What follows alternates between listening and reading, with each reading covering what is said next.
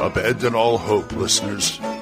You're listening to Radio Grognard, the OSR podcast about stuff, with your host, Glenn Hallstrom. Hiya, folks. Old Man Grognard here. Happy Wednesday and Happy New Year. We have 2021. We made it. So, hey, you guys have a great New Year and hope you're all doing well. I'm doing well. Well, no, actually, I'm not doing well. I'm starting to catch a cold. I did not have a good night last night. Sinus problems and things like that. If I sound a little stuffy, that's why. It's one of those colds that's kind of sneaking up on you, if you know what I mean. Man, I was in such sinus pain last night, I couldn't believe it. Anyway, on to gaming. Well, I've got a voicemail this morning, and then I'm going to continue about a little bit more about my world, because I don't think I covered it enough for John's sake. And I hope you're interested in it. So I will talk about that after this.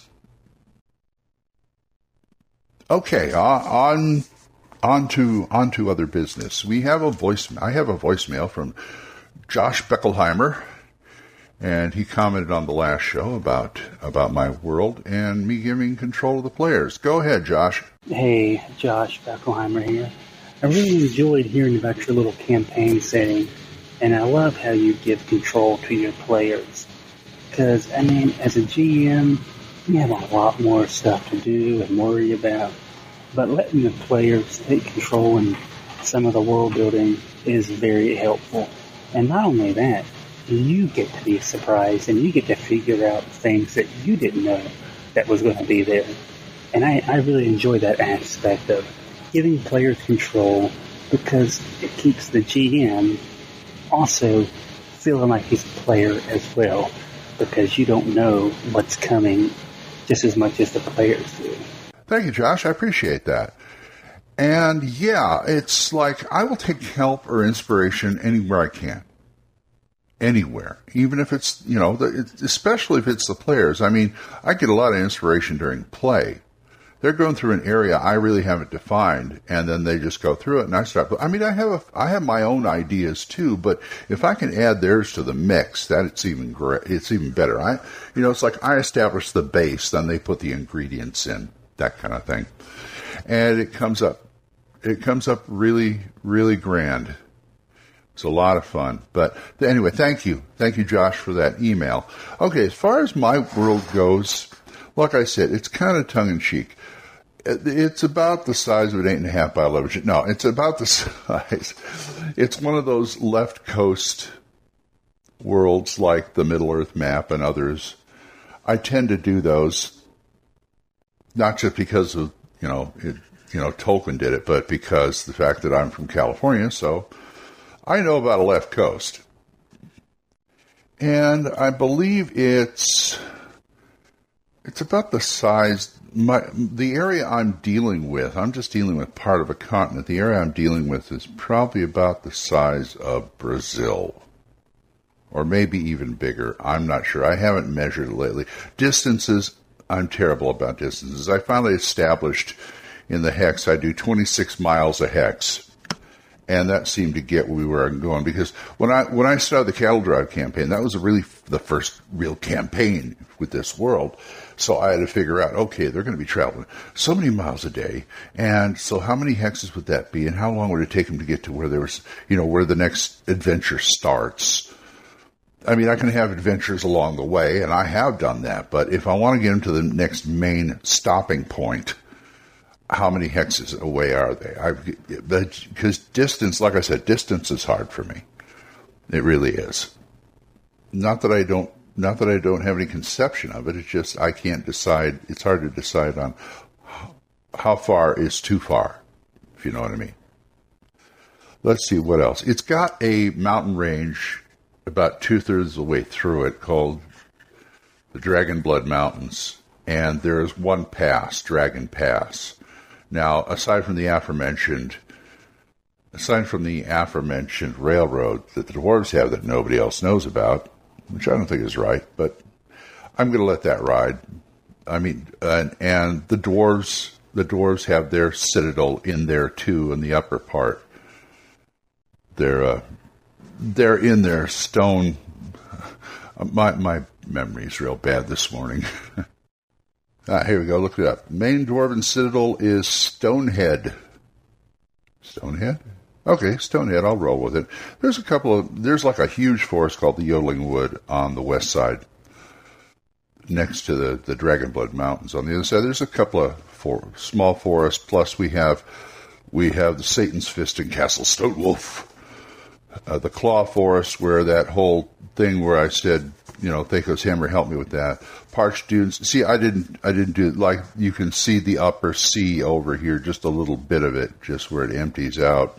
Someday I may elaborate on this. Oh, okay. What is it like there?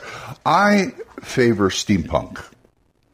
I do have a limited form of technology in my games, including firearms, but it's of all of the clockwork and steam variety. There are steam rifles, and not steam, but air rifles and air pistols, not in abundance, but I mean, just most people have swords and stuff and bows and still, but every once in a while, like a steam, there I go again. An air pistol will pop up, and like ships have steam cannons. I even recorded a sound effect from my soundboard when I play what a steam cannon sounds like when it fires. Pretty neat. So I like the steampunk.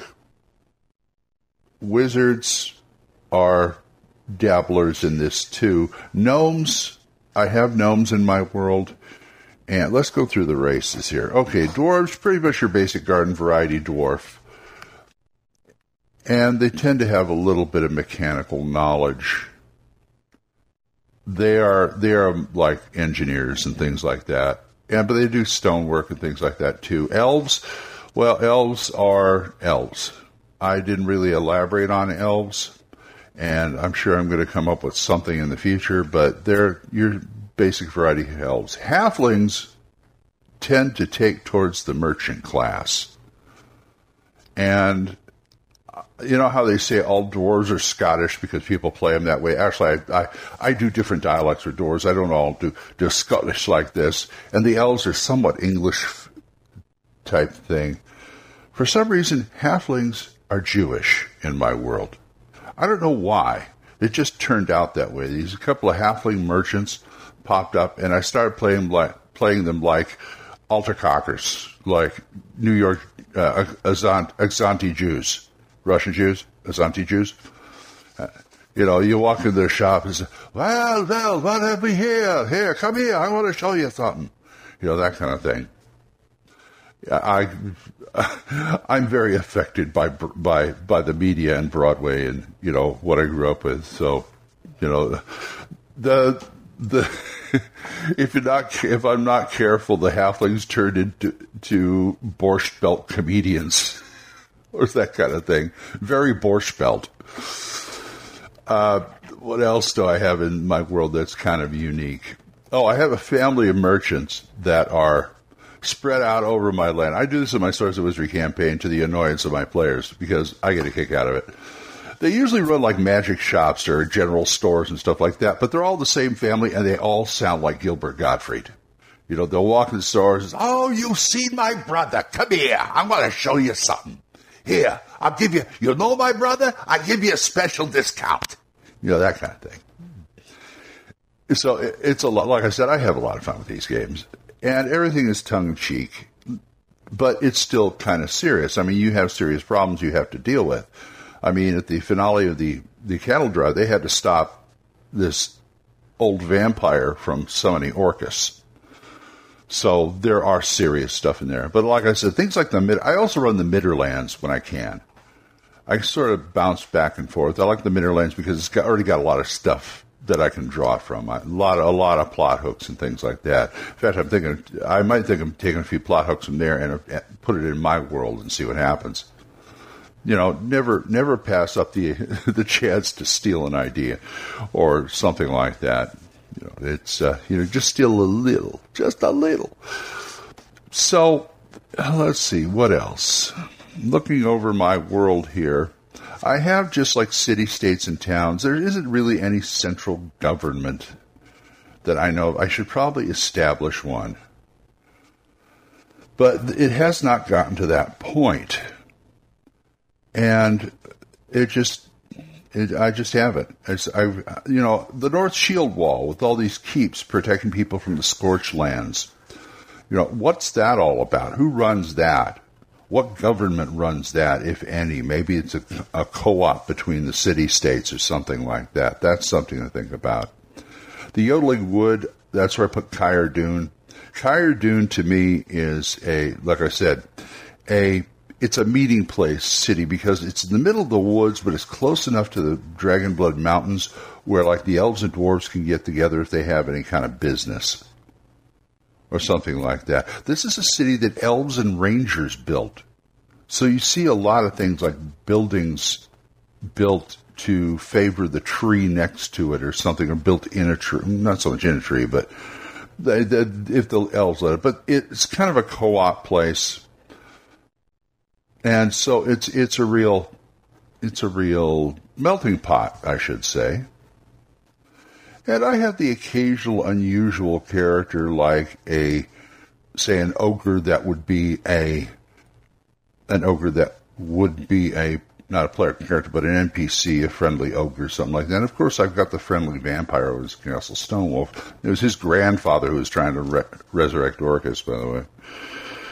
And I got a town that uses zombies as labor. So there's that. I want to develop like Lobster Tail and Mule. Mule's where the cattle drive starts. And also over by the Upper Sea, I've got Fishside, Chowdertown, Louistown,